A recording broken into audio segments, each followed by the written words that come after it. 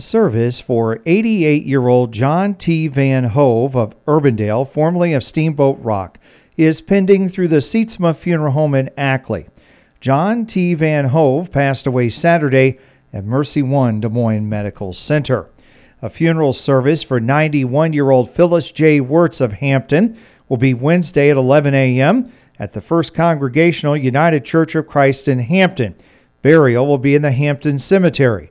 Visitation will be Wednesday from 10 to 11 a.m. at the church. The Council Woodley Funeral Home in Hampton is caring for the family.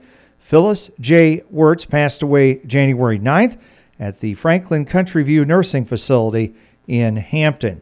And a graveside service for 57-year-old Kevin Hacksaw Theodore Dan of Parkersburg will be held at a later date.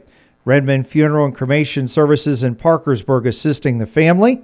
Kevin Hacksaw Theodore Dan passed away December 24th, 2022 at his home in Parkersburg.